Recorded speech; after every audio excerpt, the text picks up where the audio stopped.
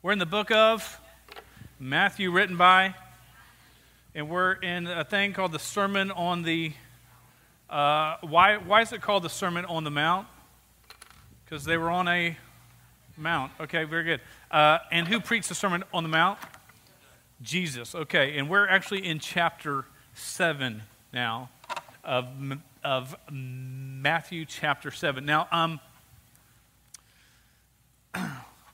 I'm going to share a story with you about me and my past, and I do not expect you, raise your right hand, repeat after me.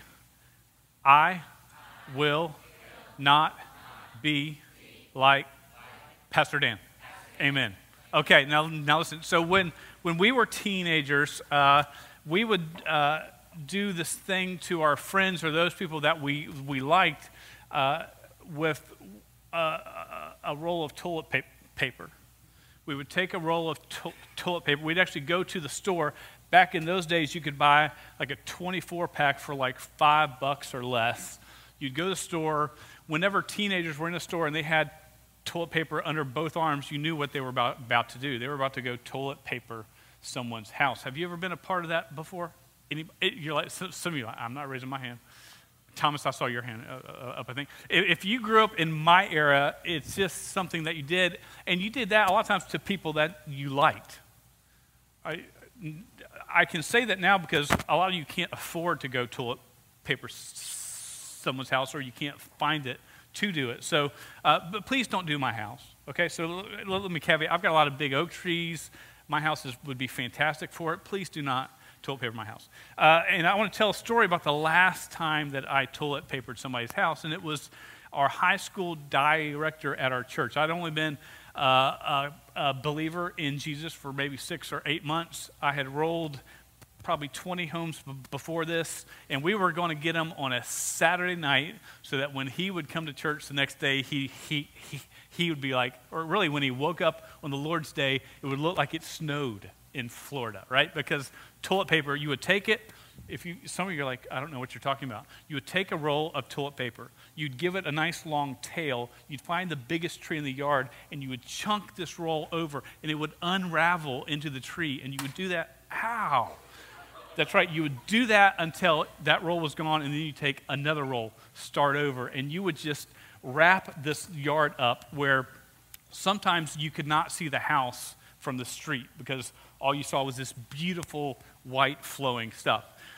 So we went to roll this guy's house. Now, you did that to people you liked. If you didn't like them, you would add eggs to the mix and it would hit cars and doors. But I didn't really partake in that much.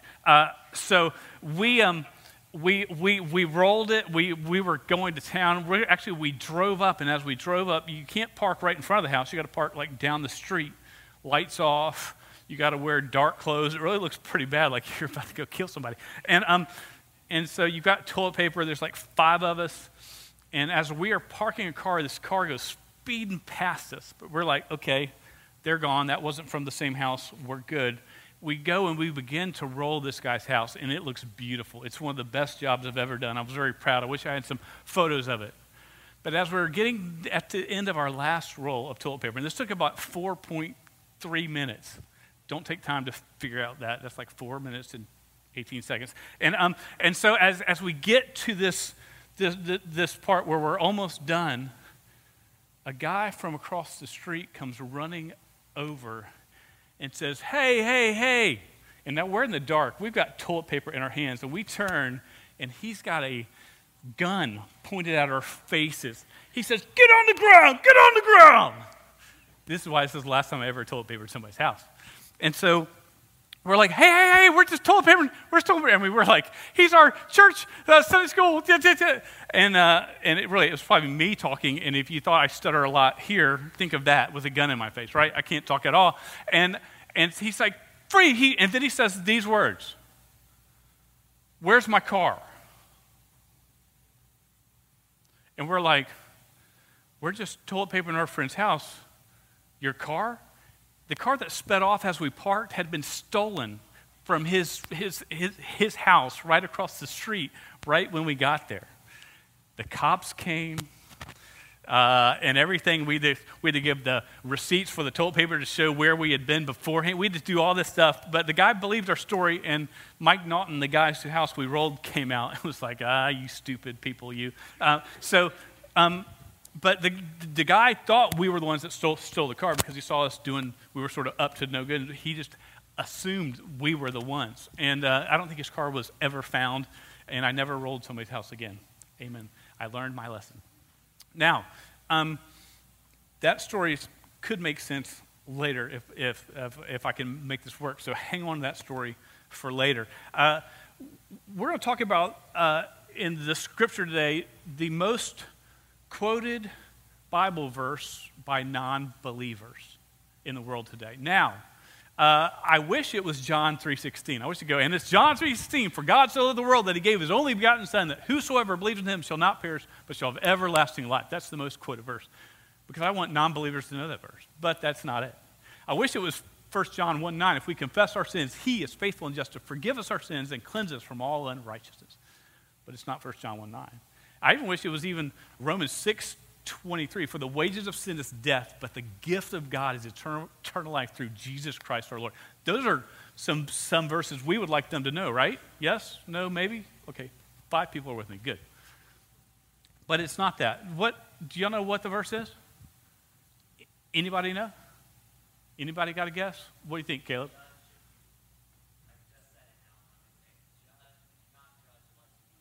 Yeah, judge not lest you be judged. Have y'all ever heard that before, right? Hey, and so this is where we hear it. We speak up in the world and say, hey, don't do that. That's wrong. And the lost and the saved have this response. Don't judge me. How dare you judge me? And they just rile up against, hey, judge not lest you be judged. And this is the truth. That's in the Bible. Matthew chapter 7, verse 1. And we're about to read through this text. But I want you to understand something. Context is important.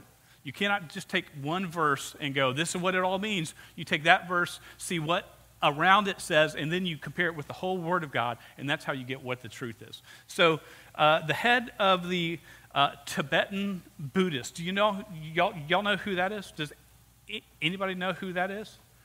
It's the Dalai Lama. Okay, you've probably heard that name before. Very wise guy. And when one dies, the next one will rise up. So they're on Dalai Lama 15, or I don't know what number it is now. But one before there said this quote, and this quote is used by the world a lot, and they love it. Love is the absence of judgment. Love is the absence of judgment. So if you love, really love, don't judge. Don't ever judge. And this is sort of the prevailing thought of the world we live in today. Don't judge me. And this thought is wrong. Sometimes, many times, the most loving thing that we can do is to correct and judge somebody else in the right way. By far the most loving thing. Sometimes it is unloving, and we do not love our friends or our family or our neighbor when we don't speak the truth in love, and it's seen as judgment or correction. So don't get that wrong. So remember, context is key. We're going to stand together, read our main passage, Matthew chapter 7, verses 1 through 6. Stand up with me. Are you with me here? This means yes, this means no. You with me? Okay, enough of you are. Good. We're staying. We're not going to stop. Beginning in verse 1, we stand also in honor of God's word, just to be reminded. Verse 1, judge not that you be not judged. For with the judgment you pronounce, you will be judged. And with the measure you use, it will be measured to you. Why do you see the speck that is in your brother's eye, but do not notice the log that is in your own eye? Or how can you say to your brother, let me take the speck out of your eye, when there's a log in your own eye? You hypocrite. First take the log out of your own eye, and then you will see clearly to take the speck out of your brother's eye. Do not give dogs what is holy, and do not throw your pearls before pigs, lest they trample them underfoot and turn to attack you. Let's pray. Oh, dear Lord, where are we going to go with this? God, we just thank you so much for the chance to be here. God, I just ask for your Spirit to move in this place. God, I don't want to speak with wise or persuasive words, but may you may your words speak to hearts and change lives tonight. God, I just beg you for myself and for all those that are in this room, that God, that you will give us the strength and courage to follow you wherever you lead, to speak up wherever we have the chance, and to do it in a way that gives you honor and glory. For it's in Jesus' name I pray. Amen. Have a seat. Now, there's a clear difference between poor judgment and proper judgment. Would you agree with that? Have you ever seen someone use poor judgment? Have you ever seen someone do proper judgment? Now, we can describe it as well as it's one thing to be judgmental and another thing to exercise good judgment, okay? Someone who is judgmental says things like that. And as we've worked through the Sermon on the Mount, there's some things I've taught that I don't really deal with I don't struggle with a whole lot. I don't struggle with what we spoke on this past week on worry, on being worried about little things here or there. That's not a struggle of mine. This is a struggle of mine, being judgmental. Because this is what, when I thought about and wrote out what describes a judgmental person, I was going, ouch, ouch, ouch. And this is what it is. They say things like, are you stupid? They say, I saw you over there and I know what you were thinking. I mean, do we really know what someone's thinking? We sometimes can have a pretty good guess, but a lot of times we could very much be wrong. They talk down going, I thought you were better than that, but I guess you're not. They're condescending to people. They say things like, you're an idiot, or I'm so glad I'm not you. So much better than you. Y'all agree? Are those nice things to hear? No. No, I don't think all those things all the time, so don't think, oh, Pastor Dan, I need to pray more. Well, you do need to pray more for me. So that's judgmental. This is what it means to exercise good judgment. When you go over to someone and they're going to a church, you're not sure if it's a great church for them or not. And you go, hey, are you growing in your faith in that new church you're getting to go to?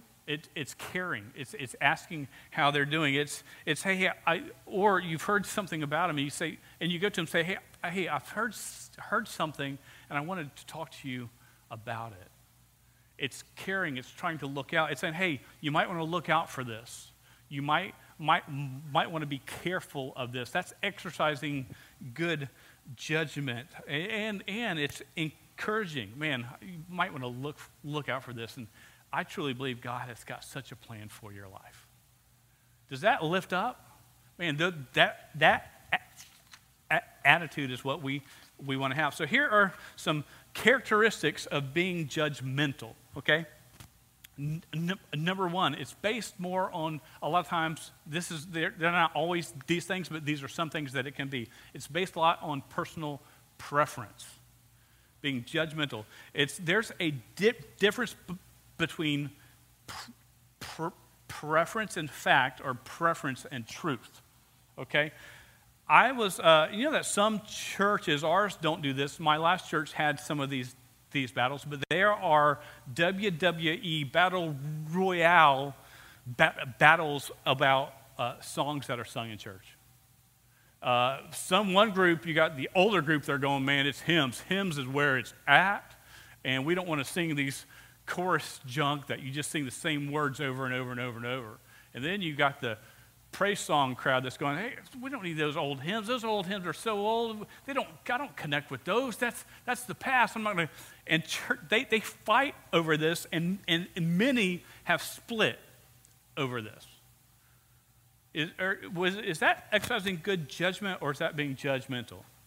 Dude, it's preference. My last church, not the church here, they had a business meeting, and business meetings in churches can be bad. And we had a meeting where there was a discussion. They were going to renovate the church, and the fight was over blue carpet or red carpet. No lie. The blue carpet crowd was like, we want it to be blue because it's just sort of contemporary. It'll be inviting to the guests. It's just sort of a nice, warm, welcoming color. The red crowd was like, no, we want it on red because red's the color of Jesus' blood, and we walk in on the blood, and it symbolizes that. And we had a knockdown, drag out.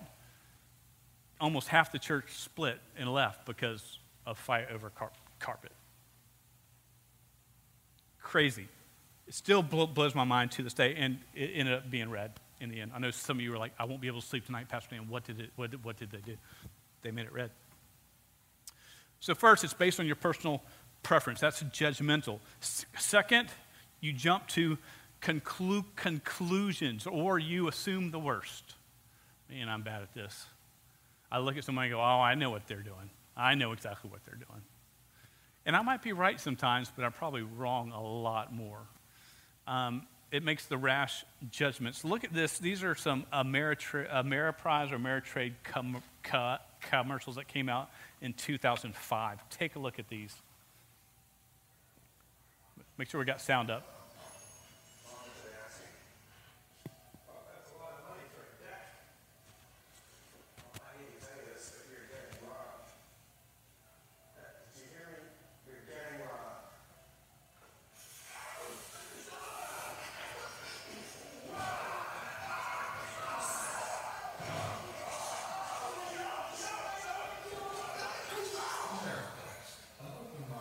That's a real commercial.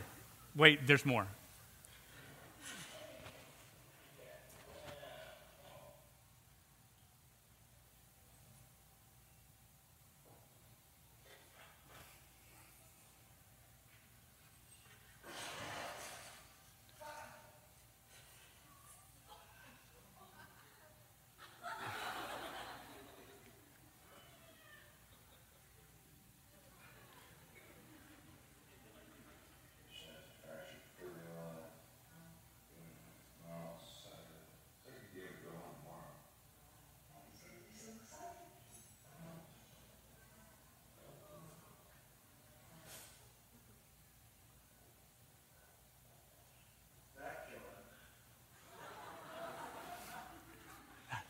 I know, it's crazy.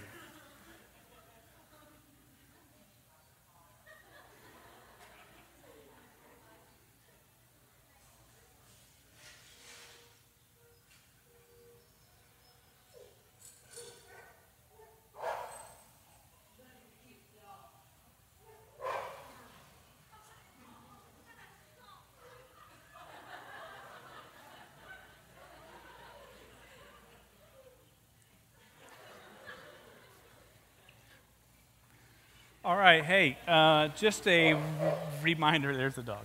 Perfect. Don't judge too quickly. A lot of times we see a sliver and we think we've seen it all, and we can read something wrong that easy.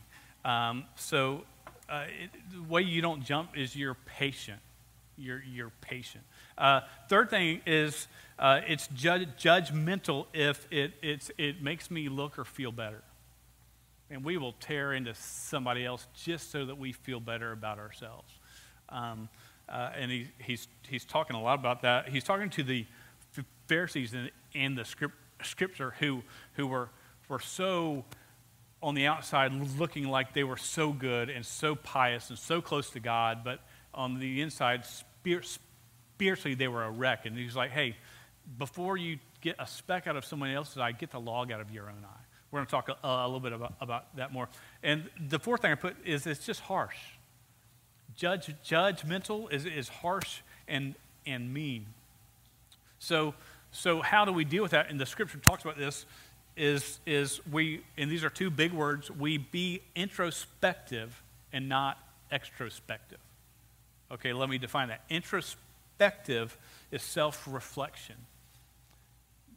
Before you judge someone, take a second to judge yourself. Not that you're going to have it all right and be perfect all the time, but man, say, God, if there's something I need to fix, Lord, help me know what to do. Extrospective is observation of things outside of you. So let's be introspective before we're extrospective. perspective. Look at Matthew chapter 7, verse 3 through 5 again. Why do you see the speck that's in your brother's eye, but do not notice the log that's in your own eye? Oh, how can you say to your brother, let me take the speck out of your eye when there's a log in your own eye? You hypocrite. First take the log out of your own eye, and then you will see clearly to take the speck out of your brother's eye. Have you ever been poked in the eye before? Have you ever poked yourself in the eye? You're doing something, you're like, how did I just poke myself in the eye? Does it hurt?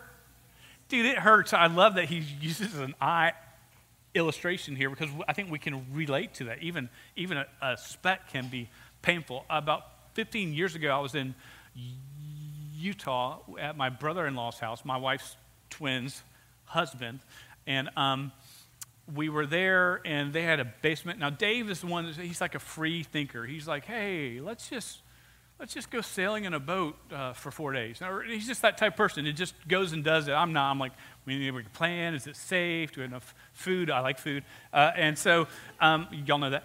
And but Dave's type was like, man, hey, you're here. You want to help me build a fort in the basement of my house for my kids, like a tree fort, but it's going to be in my house in the basement. So I'm like, sure, that's a good way to make your house depreciate, but I'll be glad to do it. So we start to go down there, and he's got a circular saw, and we've got it. And so he gives me a saw. I'm cutting some wood. I didn't know there was a nail in this piece of the wood, and I hit the nail, and a sliver of the saw blade went shooting towards my eye. And the bad news is I had no glasses on, and it embeds plunk right in my eye. It's like a I know, y'all are hurting. That's good. Y'all can feel it. And just to let you know if a sliver of metal is just blinked into your eye. It's something that you just know. So I felt the pain, and I was like, this is not good. I need to do something. I could still see out of the eye. It wasn't like, I'm blind, but it hurt. So we went to an urgent care eye doctor. I didn't know those were around, but there was this guy that was the urgent care. I think they called him in. I go in, and he does this contraption that like pulls my eyelids apart, and it keeps it's like a claw, but holds so my eyes are like wide open. And he takes these drops, and he does 2 little eye drops in my eyes, so it's like numbing. He said, "This is just to help numb your eye." Awesome, cool, please. That would be wonderful. And I'm hurting enough. I just, know when you hurt enough, you don't care what they do. Just fix it. Well, I thought that up until the point when after he did the drops, I see him take a needle. And I'm thinking, I've got a piece of metal in my eye. I don't want another piece of metal in my eye. And he's like, this is only going to hurt a little bit. So he takes it and he plunges this needle into my eyeball. I'm thinking, is it going to pop out? Is it going to explode? What's going to happen? And he gives me this, because he said, it's too deep. I've got to numb the whole eye, or it's really going to, I can't pull it out. And so he does that, and then within 2 minutes, he had this sliver of metal out. And I've been blind in this. No, I'm not. I can see fine. But it's amazing. I just did that story partly just to turn your stomachs a little bit. So you were like, I'll never forget that story in my life about eyes. But eyes are sensitive, right? Very sensitive. Even when we have something little or small in it, it will affect us. And one thing is we're always grateful. Like sometimes your mom will help to get, you got an eyelash. It's amazing. An eyelash can wreck your day in your eye. And sometimes a mom or dad may have to come and sort of help get that eyelash out. And it's out. When it's out, you're like, oh, you're blinking, you're turning your eye all around. And you're like, oh, thank you. I was so grateful to the doctor that day, even though he impaled me with a needle in the eyeball. I was thankful that he got that piece of metal out. It just was relief for me.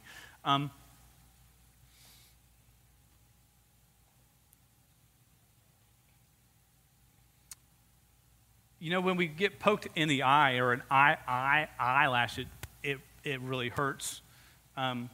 If we were more focused on being introspective, like Jesus talks about, hey, look out for the log in your own eye, and don't worry and then worry about the speck in your friend's eye.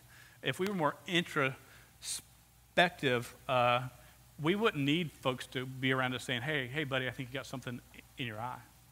The truth is we have people in our own life that needs to speak that truth to us. Now, we talk about characteristics of being judgmental. Here's characteristics of exercising good judgment, okay? And it goes hand in hand. First, it's based on God's standard, not ours. How do we get that? We get it from the Word of God. What is in the Word of God that we use? We use the 10 Commandments. We use the teachings of Jesus. We use the Torah. We use the writing of Paul and John and James. And, so that's what we use as our standard. So when we see someone treat someone wrong, and we know they're a believer, say they're in the youth group, and they're treating someone wrong, and they're like, you understand, they deserved it. I can't stand that person. We can go, well, and don't forget, Matthew chapter 5 or 6, it says, love your enemies and pray for those who persecute you. See, we that's the standard that we use, exercising good judgment. Second is this. It's patient. Opposite of jumping to conclusions. Opposite of knowing exactly what they're thinking. You don't know what they're thinking.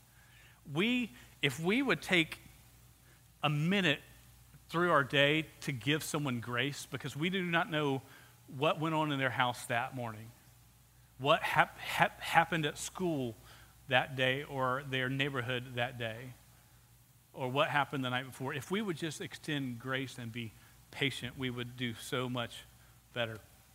Give people a chance. I've never been good at this, but I'm working on it. Lord, help me be more gracious with people. Third thing is this. Its purpose is to help the individual.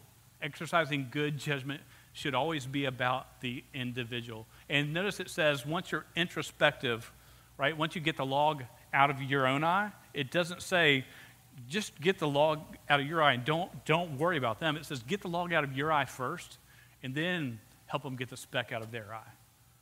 But I saw we're not supposed to judge. Yeah, we're supposed to judge and correct it in the right way. See, they were judging in the wrong way. They were being judgmental. They weren't exercising good judgment. It should help the individual. Remember this, God is the ultimate judge. Okay, as we talk on judge, God is the ultimate judge, and we are all accountable to him. Every knee shall bow, every tongue shall confess at one point that Jesus Christ is Lord. We're all accountable to God. In Matthew chapter 25, it talks about the sheep and the goats. He says that he's going to, of all people and all nations, he's going to separate them, and the sheep are going to be on one side. Some are sheep and some are goats. And to the sheep, he's going to say, well done, enter into my kingdom. And to the goats, he said, be gone from me. I never knew you. So those who believe in Christ, those who know Christ, God is the ultimate judge. How do you know him? Well, this is the truth. We all sin. Everybody in this world sins. We rebel against God, and that rebellion against God separates us from God, and we can't fix it. We cannot be good enough to fix it on our own.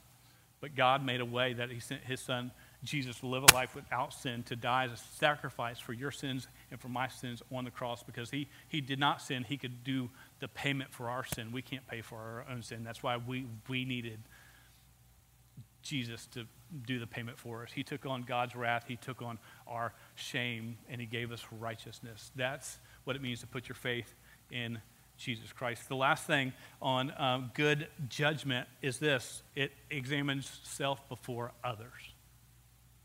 And that's one of the main parts of this passage here. If there's this passage is much more about hypocrisy than it is about judgment, right? It's about... And so we got to examine ourselves before others. There's an Old Testament story in 2 Samuel. David, King David, is on the rooftop. His armies have gone to war. He should have been with them, but he was not. He looks down and he sees a woman bathing named Bathsheba.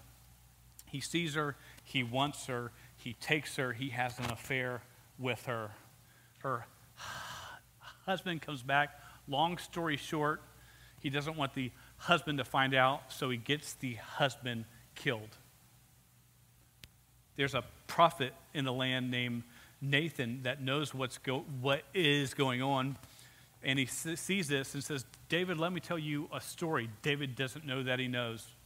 He thinks he's good. He's in the clear. He says, in one town, there's a very rich man and there's a very poor man. And the rich man has a bunch of lambs and sheep, many, many that he can't even count. The poor man has one little lamb. And this poor man loves this lamb above anything else that he has in the world. He takes care of it. It is like a member of his household. He loves this lamb. The rich man has a friend come over one night, and the rich man goes over, and it's as customary, you're supposed to take a lamb and to kill the lamb and so you can have a feast. And so he goes to his flock, and he goes, well, I don't want to kill my lambs. And he sees the poor man's lamb, and he goes and he takes the poor man's lamb, and he kills the lamb, and he takes it to have his meal.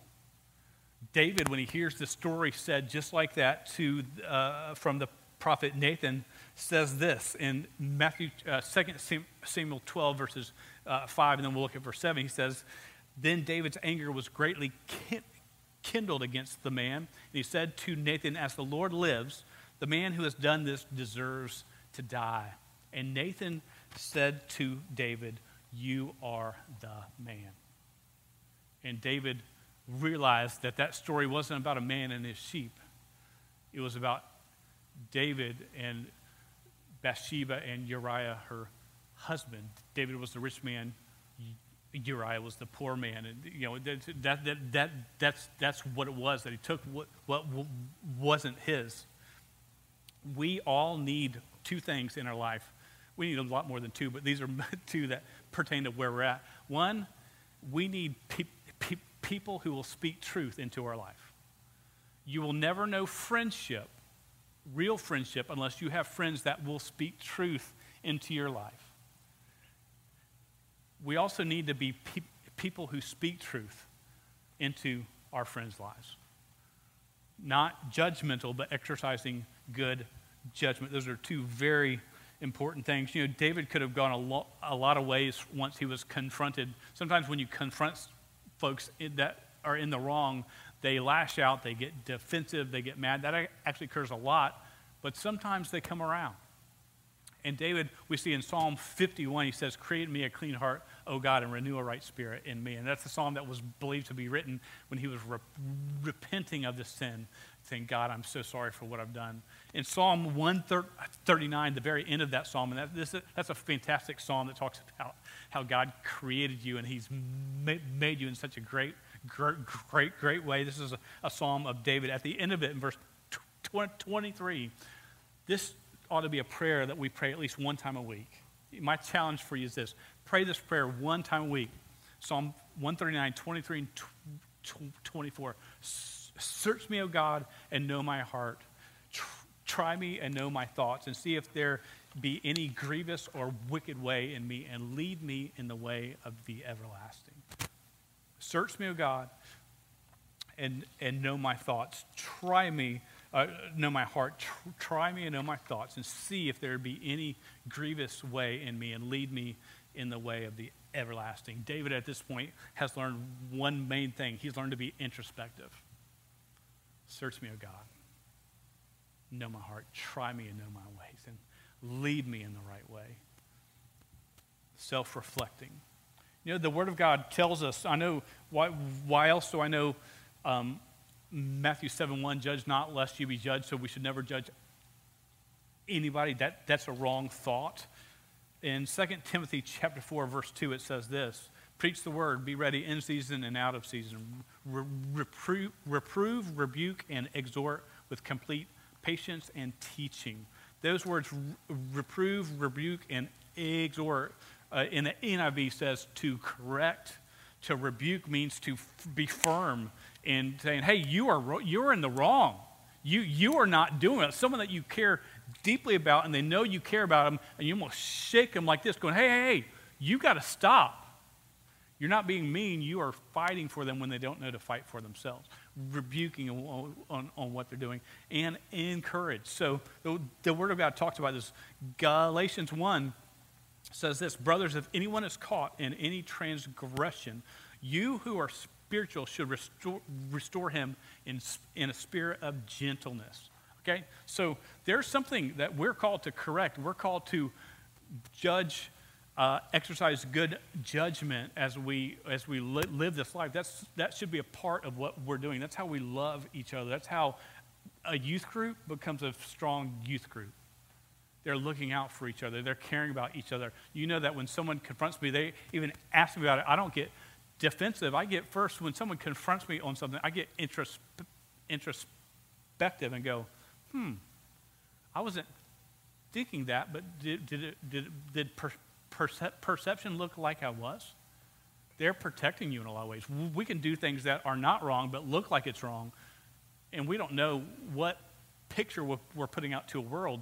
We need to be able to talk to each other. Verse 6, don't miss this part. It's sort of confusing. Do not give dogs what is holy, and do not throw your pearls before pigs, lest they trample them underfoot and turn to attack you. Now, I've got a picture of some puppy dogs right here. When we think of dogs, right, puppy dog, we go, oh, I love puppies, right? The Bible, when it talks about dogs, it's never referring to a domesticated puppy, cute thing that you have in your household. Never, okay? This is what it's talking about more. It's talking about a wild dog. It's known as something that'll scavenge, that in a pack kills man, okay? That's mean and angry, okay? So do not give dogs, those that are wild, mean, and angry, what is holy, and do not throw your pearls before pigs. You know what a pig is? Pig's a pig. What does a pig eat? Anything and everything. You can throw a shoe in there, a pig's going to eat. It's going to ingest it because it just wants more and more, and it'll eat till as the day is long. It's going to eat all day long and won't stop. It doesn't care what it takes in. So understand the correction of judge not lest you be judged, and how we're supposed to apply that verse. It's talking about, it applies to believers and not non-believers. Don't be offended, but non-believers here are being described as dogs and pigs. They'll just take anything in. They don't care what it is. As believers in Christ, are we supposed to just take anything the world gives in?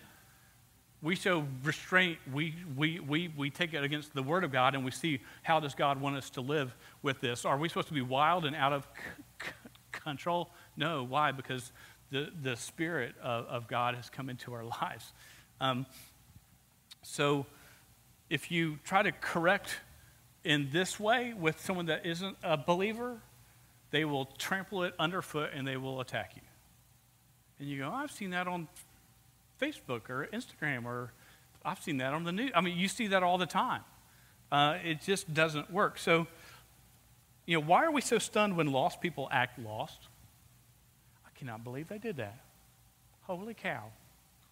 They just said a bad word. No. We're stunned that lost people act lost, but they're going to act. We should be actually more stunned when professing believers act lost. And that occurs much more than it ought to.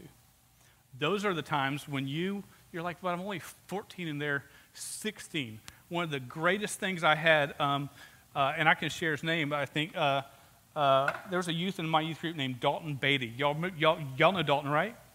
Dalton was in the 9th grade at Yulee High School. And there was another youth in the youth group, I won't say his name, but he was at Yulee High School in the 12th grade. So Dalton goes to school. Dalton's trying to live out his faith. And he walks by this guy, and this guy is just cussing up a storm. And Dalton stops in the hallway. This guy's around his buddies. They're high-fiving each other. And Dalton walks up in front of all these guys and goes, bro, dude, I can't believe you're doing this. You act one way at church, and you're going to act this way at school? Dude, you got to be a light. You're not being a light in front of everybody. The guy that told me the story was the guy, well, it wasn't Dalton. It was the guy who Dalton confronted. He said, bro, he took my legs out from under me and did a full Nelson, or I don't know what he did, but something off the top rope, right? I mean, he took me out. That's what we're called to be. Salt and light, that's what salt and light does. Are people going to embrace you? No. Are you called to do it? Yes. So, man, may we be bold, but may we exercise good judgment. May we not assume what they're thinking. Let's give grace, fight for them with grace. Let's pray. Dear God, we thank you so much for tonight. God, a chance just to talk about your word, about being judgmental and exercising good judgment. God, help us to learn to look at ourselves. Lord, search our hearts. Lord, try our thoughts and see if there's any wicked ways in us. And Lord, I ask that you lead us in the way of the everlasting. Lord, may we seek you and honor you with our lives. For it's in Jesus' name I pray. Amen.